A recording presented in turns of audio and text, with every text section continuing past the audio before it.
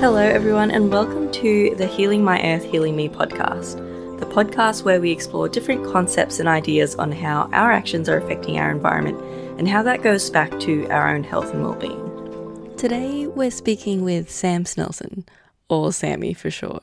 I love her nickname, so cute. So, Sammy's an environmental advocate and lifestyle blogger.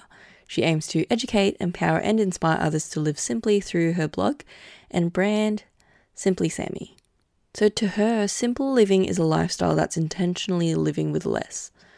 And I love this because Simply Sammy is a place to learn about all things sustainable, including zero waste living, minimalism, slow fashion, and natural beauty.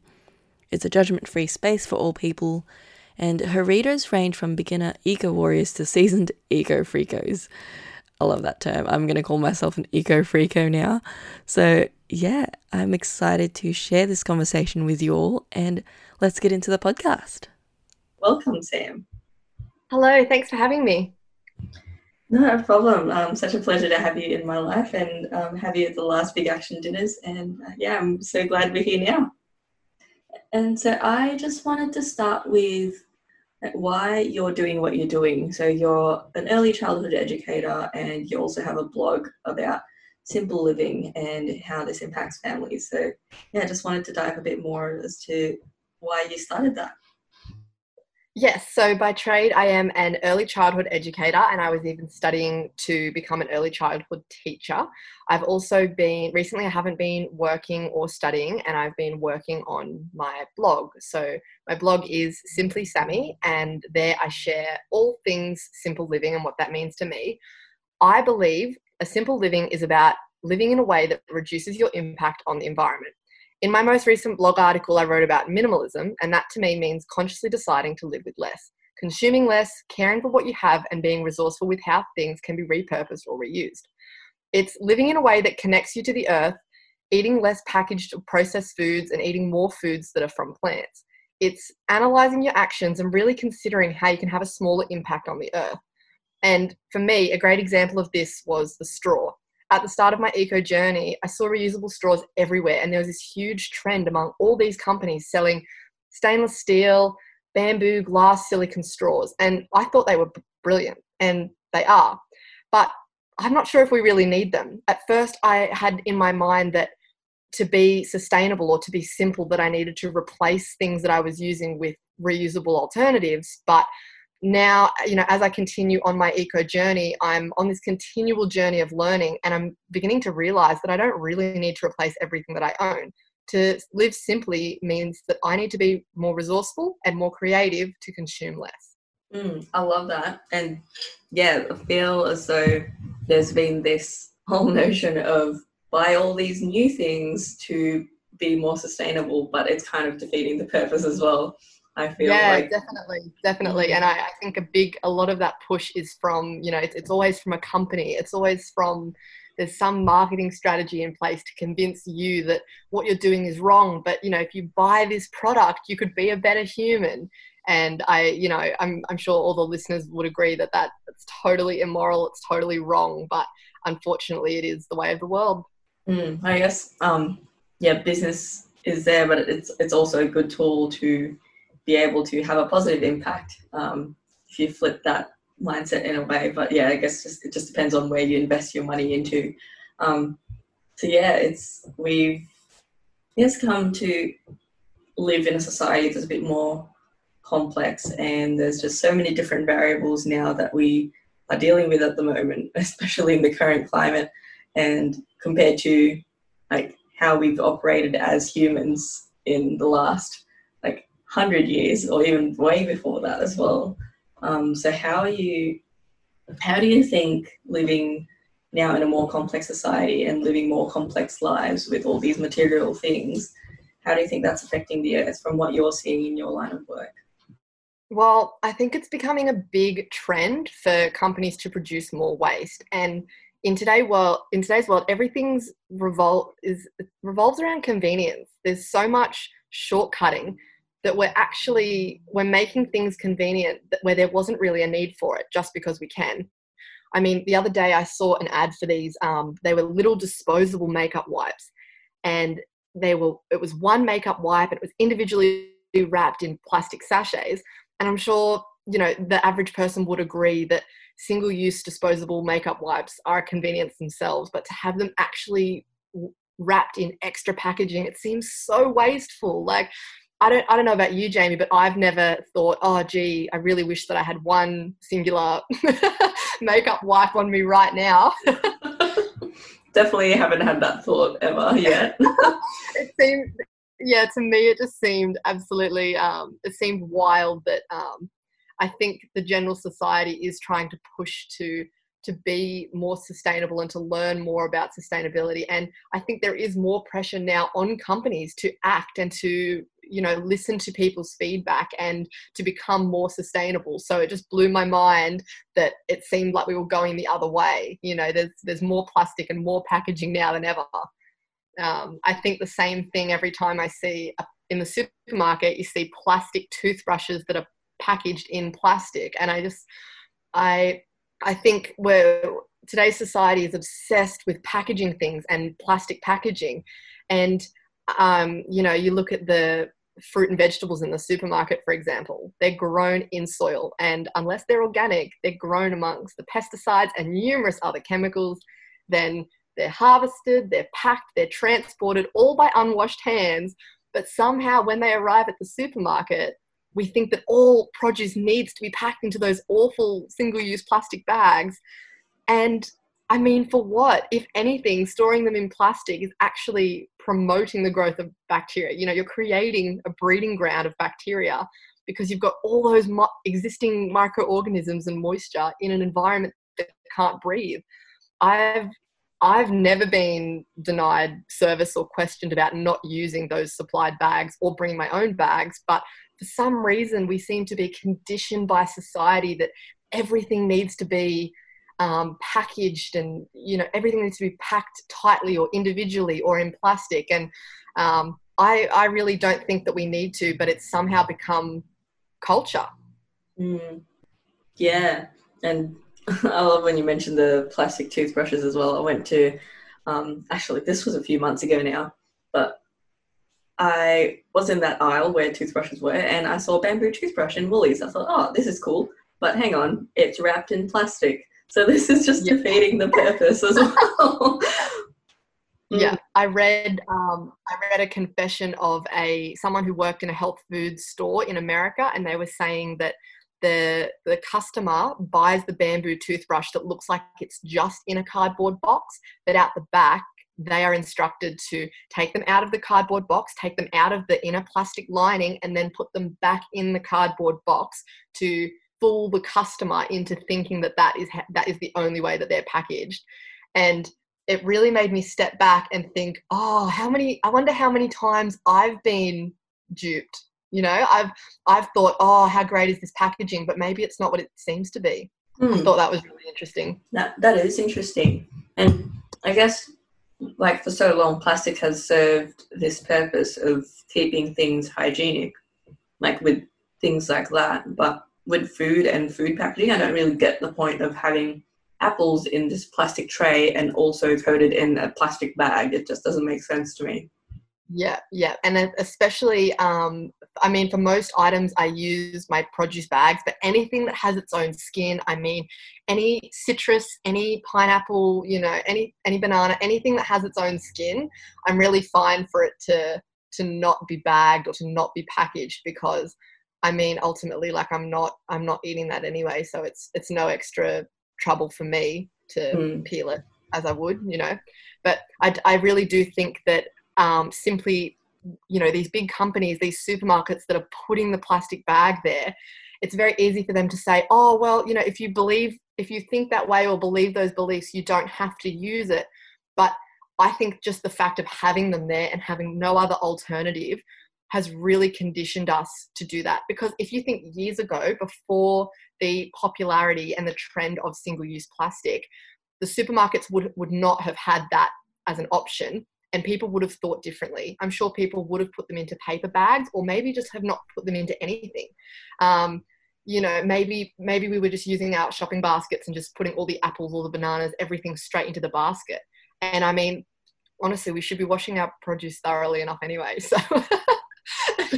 the Mm, plastic really, like I said, the plastic really isn't saving you from anything because they've been picked from the farm. Like, yep. the single use thing. Oh, Jamie, it blows my mind. Yeah, it's interesting. Like, once you look into the lobbying and stuff that's happened in those decades that has led us to where we are now. But yeah, now's the time to make change, right? With people that are stepping up in their communities and telling people about all this. I interviewed my friend who is the founder of Plastic Free Port Stevens a few episodes ago, and she's done so much change in their community and have made so many people aware of like all this, even just simply like packaging companies using less packaging and shifting their mindsets into, oh, maybe we don't have to use all this single-use stuff that can't be recyclable or can't be composted. I think for a lot of people find it hard to protest items that they've known and loved, and these brands that they trust, and they have done so for years or decades, and all of a sudden they become educated and empowered to make change, and they're not really sure of how to make change because they don't want to give up the product that they love. So it's kind of this vicious cycle of they think that their one opinion won't matter, and then the company receives that as, oh, well, we still have customers buying this product, so we're still going to make this product. And it, change doesn't occur unless we, we can't talk, we have to yell, we have to be powerful and determined. And it wasn't that long ago that Coca-Cola released a statement. A lot of people were talking about plastic bottles and why is it that we've gone from glass to plastic when we should be moving the other way. And Coca-Cola responded to that saying, people are buying our product, so we're going to keep making our product, because if the people had a problem, they wouldn't be supporting us as a company. And I think that there's a lot of education that has to happen for people to really understand the damage of what is happening, and I mean what we're contributing to, and also understand that giving up, when I say giving up a product, I don't mean cold turkey quit, never drink Coke again in your life. I mean, maybe this week you're going to buy less, or maybe this week you're going to tell someone that you know about something shocking that you heard. It doesn't have to be an all or nothing. It doesn't have to be I'm perfect or I'm not doing anything. I really think that being aware of these issues and talking about these issues is doing something, and it's doing enough. That's it. Hey, like little steps that can make such a massive impact. And definitely. And I love particularly like the work that you're doing as an early childhood educator, and you being so passionate about this. You're pretty much training our future leaders, the leaders and the people that are going to be living in the society that we are creating and co-creating at the moment. They're going to be living in this in the next like decades, centuries to come. So I feel as though we're in such an awesome space where we can make it better for them. I'd love to hear as to what are the changes that you've implemented, like within yourself and in the space where you're working at as an early childhood educator to educate these kids. At the moment, I'm not working, and I have varied insights and opinions and different experiences because of different centres that I've worked. But I think in my experience, this isn't a generalisation. This is honestly what I've seen. I've seen community preschools and long daycare centres that are vastly, vastly different. And I think the main reason to put down here is funding.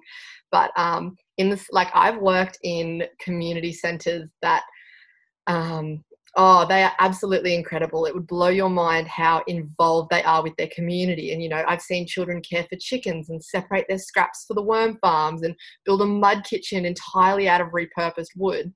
And I think looking at the big picture, if we were educated at before 5 years old, the way that we are trying to educate these children, I think that the same issues that we're experiencing today, we either mightn't be experiencing, we mightn't be facing them, or we mightn't be facing them to the extent that we are. And I honestly think that these values, we know that the first 7 years of life are fundamental to the development and the impression the influence of values. So I think, now's the time we need to act. We need to be teaching children the value of sustainability. And I do think it's quite hard. I think in a lot of centres, particularly being a low-paid industry, most educators that I've met are so overwhelmed with the existing workload that it seems so difficult to have the time and resources to make change within the workplace. And even then, it comes down to education as well. So I don't think that there's enough education, like staff training, around why it is that educators should care. I think for a lot of educators, it comes down to clocking in, clocking out, getting all of the programming and physical, actual work done. Right, and as terrible as it is to say, we all want to believe that, forming trusting relationships and teaching them about sustainability and the environment and all of those things. But for a lot of people, it is a job. They clock in, they clock out, they get paid. And as terrible as that is to say, being such a low paid industry has made it's put incredible pressure on the educator to do their job, let alone to do it with passion and excitement and purpose. So I think that the industry definitely has a long way to go, but I also know that I'm very positive because I meet people who are very like-minded to me, and we want to change, we want to do better. And looking back on my school experience, I remember in school the only things that we were taught about the environment was pretty much like Clean Up Australia Day. We got to go outside and we all put on gloves and we all picked up rubbish, but there was these kind of experiences or events, but there was never education. There was never, why are we doing it? Where did this waste come from? Where does it need to go? Why does it need to go there? And if you've ever met a child under 5, you know that that's the questions that they're asking. They are curious, they're capable, they want to know, they want to learn. And I think that we need to provide them with the right tools so that they can thrive. And in a lot of centres that I've worked at, they think that, sustainability is a kind of tick the box approach where we have a yellow recycling bin over there that the children can use. So tick, we've done recycling, we are sustainable. But I really believe that sustainable education is an approach. It's a way of education. It's not a once-off or a tokenistic kind of approach. It needs to be thorough and it needs to be thoughtful. Yeah, and I love that you mentioned as well that they don't really explain the why, which is one of the reasons why I like starting these podcast episodes with why, is because that's the main motivator. So if kids don't understand why we're doing it, why would they, what's the purpose of them remembering all these things about recycling and sustainability? I remember being, I was in primary school. I was in one of the later years of primary school, and there was someone who came in for the day, and we all sat in the hall and we learned about the environment in this way that was very, very, it was kind of negative and preachy, and it didn't really teach us the why. It didn't explain where rubbish goes once it goes to landfill, or it didn't explain why eating less meat is good for the environment, or why using less electricity. It was a very, I don't know if you remember, Jamie, but there seemed to be this period where people were talking about global warming, and there was a lot of talk about turn your lights off, use less water, and I felt like I was being sent all of these confusing messages, but no one ever said to me, this is why. I don't know if you experience the same thing. Yeah, definitely. I didn't grow up in Australia, but I've definitely felt that. And I guess for me, I've seen, because I grew up in one of the major cities in the Philippines, and I've seen so much waste over there that that's kind of when it dawned on me, holy heck, we actually need to clean this up because it's going into the water, which, hang on, that's probably going to go into the humans that are living close to the water, or probably not even that close to the water, which I totally agree. Yeah. I think that we're so privileged, and we are lucky, and I am grateful, no doubt, but I think that we're so privileged to not see what it is that goes on in other communities around the world. And I think the average person probably doesn't think about how these issues affect them or affect their health or affect the environment, because it's not talked about. There's all these companies that they promote their cheap clothes, but they don't want you to know how much waste the company makes or how little they pay their workers, or, from the storefront, you see the $8 shirt. You don't see where it's come from or the conditions that it was made in. So in Australia, it's very easy to turn a blind eye to the environmental issues. And I think because of that, the average person probably isn't interested or motivated to create change. It's a real shame that when you're not seeing it and when you're not exposed to it or interested in learning about it, it can be very easy to live conveniently rather than living thoughtfully. And I love that term, living thoughtfully, and like being more intentional with everything that's going on. So back to being my question earlier as well. So yeah, you mentioned like the lack of resources for early childhood educators and educators in general to be able to facilitate that space for learning and in terms of sustainability. So like growing up for me, a lot of like the crafts when I was a kid was just filled with glitter. And we were talking about this the other night when we were catching up, that just, our shared hatred for glitter, and for all different reasons, not just because it gets everywhere, but also it's plastic. I got talking to a woman the other day, and she was telling me about how proud of her child she was. Her child was at a birthday party or something, and she got the child was offered a balloon, and the child said, "No, thank you. I don't want one. They're bad for the environment." And this parent was telling me how proud she was because it wasn't. She felt like her nagging or her insisting had finally paid off because the child was interested in it too. The child felt empowered, and the child felt as though they could make decisions about their world that, positively impact the environment. And I think it was such a beautiful, wholesome story to hear. Oh, that's wonderful. Oh, that just makes my heart so happy. Yeah, I know. I think the child was only 6 or 7, so quite young. But even when you go to climate marches and, when you see children that are actively becoming involved, I think it makes people more aware that, yes, they are children, but they actually are very, very capable. And at some point, they're going to be running the world. We need to have more faith in the future generations because they're not here to take part, they're here to take over. I think that if we do invest more in younger people, and my line of work is exclusively children under 5, so that's where I work and I spend most of my time. But I do think that if we were to invest more, because the problem, like I said, it's in early childhood centres, there seems to be this we read a story about waste once, so that's sustainable education. Or, maybe once a week we do this one thing, but for a child, a week is like a year. I mean, to be so inconsistent in an approach, it seems really tokenistic. It seems really ingenuine. And I do think that education needs to be more holistic. We need to be thinking about everything that we do. I mean, when I was on a prac at a long daycare centre, what they would do is, instead of using the spray and wipe to disinfect surfaces, at some point, and being a student, I just did exactly what I was told. I was told to use these disposable wipes. They were like a supermarket home brand antibacterial wipe.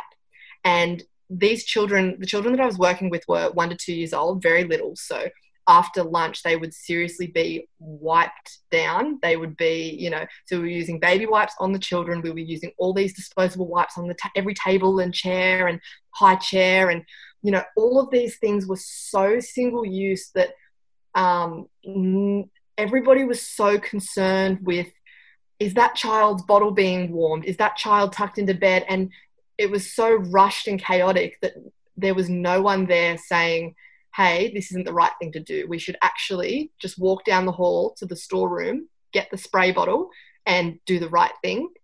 And so I think that it was that particular day and that particular instance is such a good example. It's so clearly captures the reality of what it is like to be working with so many children in an environment where everyone's overwhelmed, everyone's stressed and underpaid, and there's just so much chaos that nobody cares what they use to clean the tables. Just clean the damn tables. And as awful as it is to have seen that and to be part of that and to contribute to that and to have not said anything, I feel like that has really shaped my practice, and that makes me so aware that when I am working in a room, I'm going to be certain that I am not just following my own ethical code, but following the centre's policies and procedures. Because the centre, the management staff would have believed that that room was doing the right thing.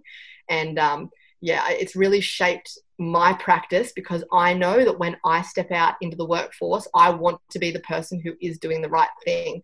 I don't want to be rushed or panicked into, just use whatever we can. I want to be intentional, because although those children are 2 years old, they are watching. They are paying attention. We are the role models of the next generation, and I'm going to make sure I'm going to be a disruptor, and I'm going to make sure that they are being sent the right message through my actions and through my language. Definitely. Like, leading by example is the best way to teach.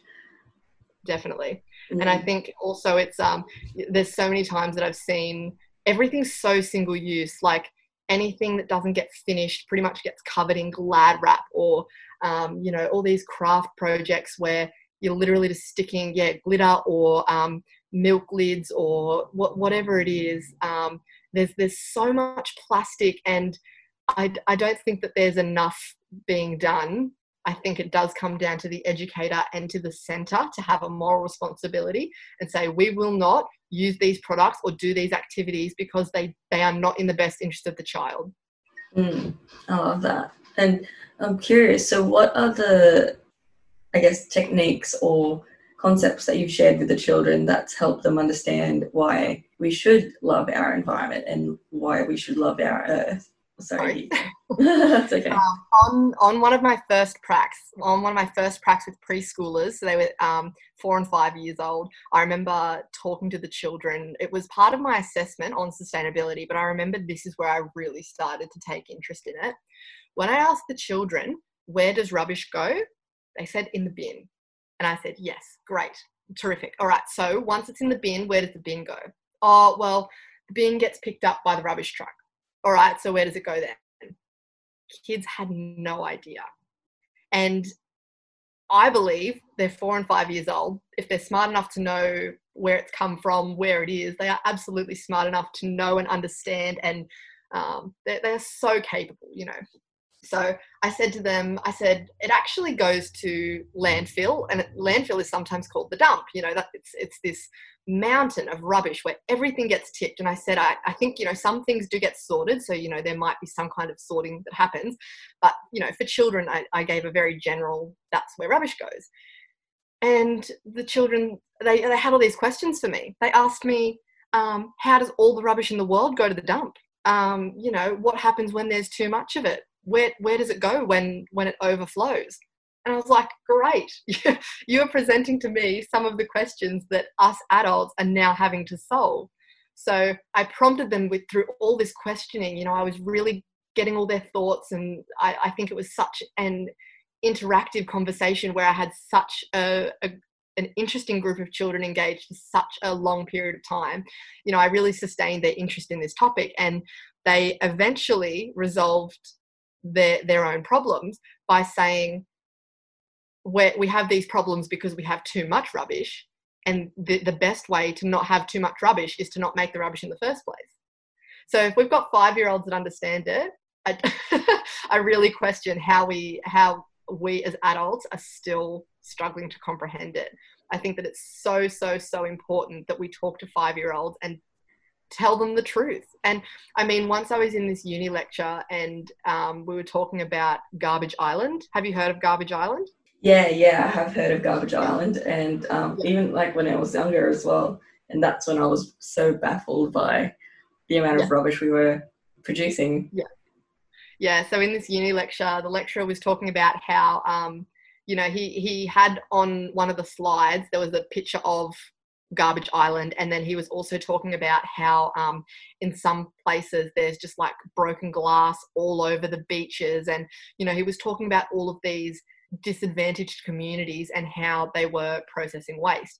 And then at the very end, he said, oh, but of course you'd never tell a child that. And I said, why not? And he says, oh, because it's not appropriate for children and I wouldn't want to burden them with, you know, the problems that adults face. And of course I said, why not?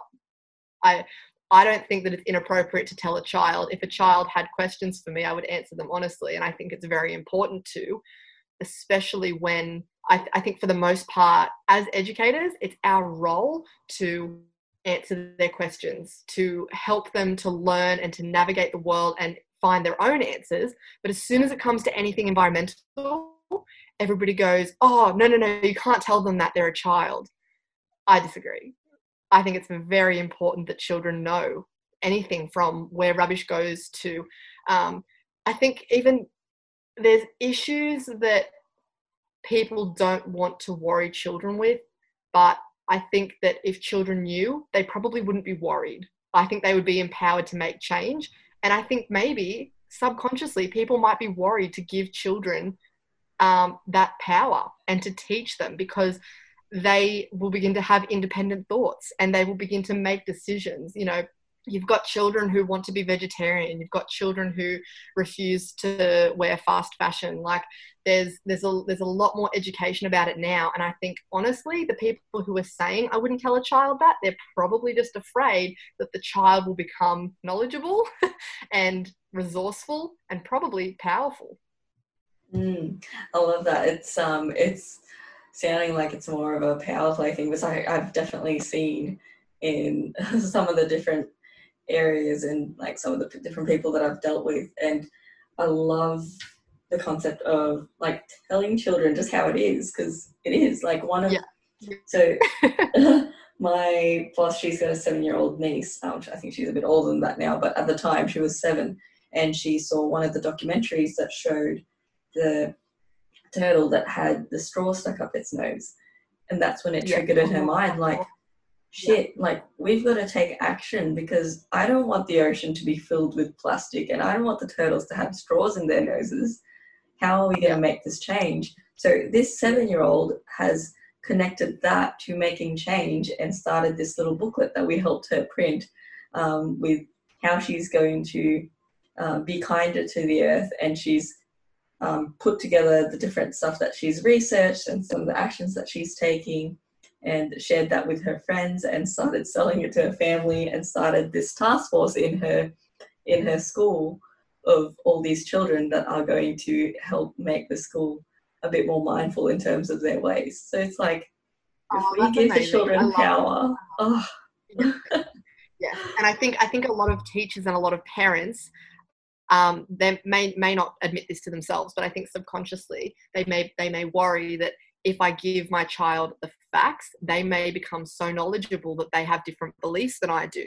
And for the person raising a child or educating a child, that may worry them. But I'm not sure if you ever saw the episode of there's this part of The Simpsons where Lisa stands up and she questions the system, and her teacher reaches under the desk and pushes a big red button that says independent thought silent alarm. And that's what I think when these children, anytime someone says to me, oh no, I wouldn't tell a child that, I think it's such a shame that they're withholding information that could potentially empower the child to do more. So I think that the best approach to have is to be honest.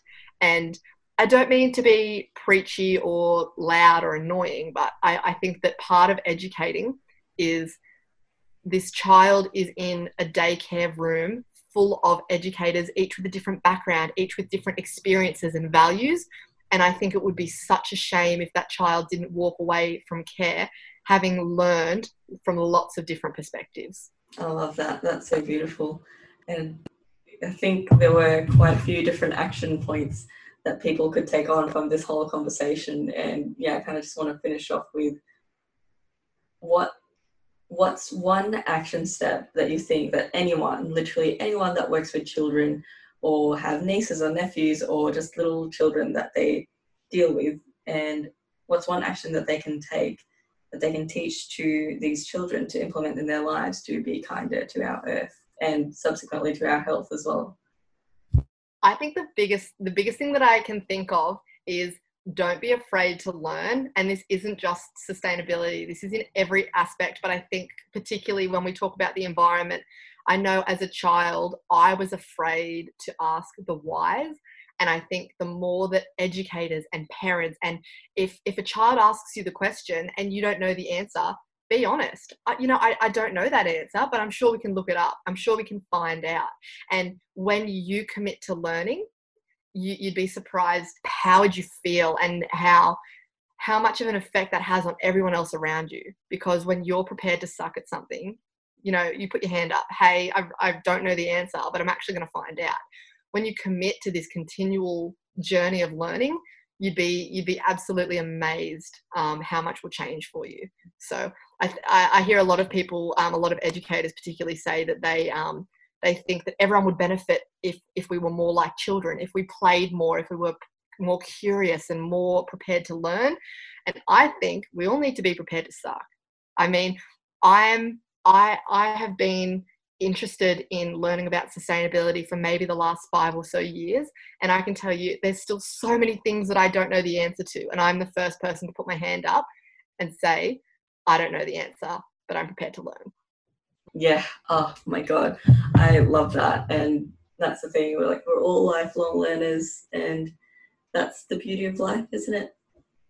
Yeah, definitely. I think it's human nature to be worried or doubtful that you might come across as, foolish, or like, I might embarrass myself if I don't know the answer. But I think any time that I've said to someone, I don't know, I mean, as an adult anyway, any time that I've said that, everyone around me has been so willing to teach me and to help me learn.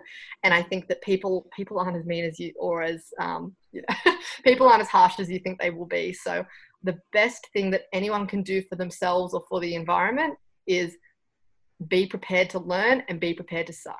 It's part of it. It's part of the journey to admit that you don't know what you're doing or that you haven't learned that yet, and be prepared to accept challenge and change and learn new things. I love that. Thank you so much, Sam. And that's okay. Thanks for having me. No worries. How can people get in touch with you and check out your blog? What's the best way to get there? So my blog is www.simply-sammy, spelled SAMI.com.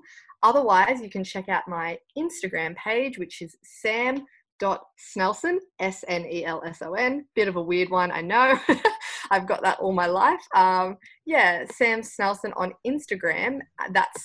I'm most active on Instagram. And my blog. So be sure to get in touch so we can chat about all things earthy.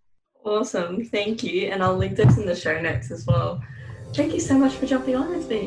No worries. It's been a pleasure.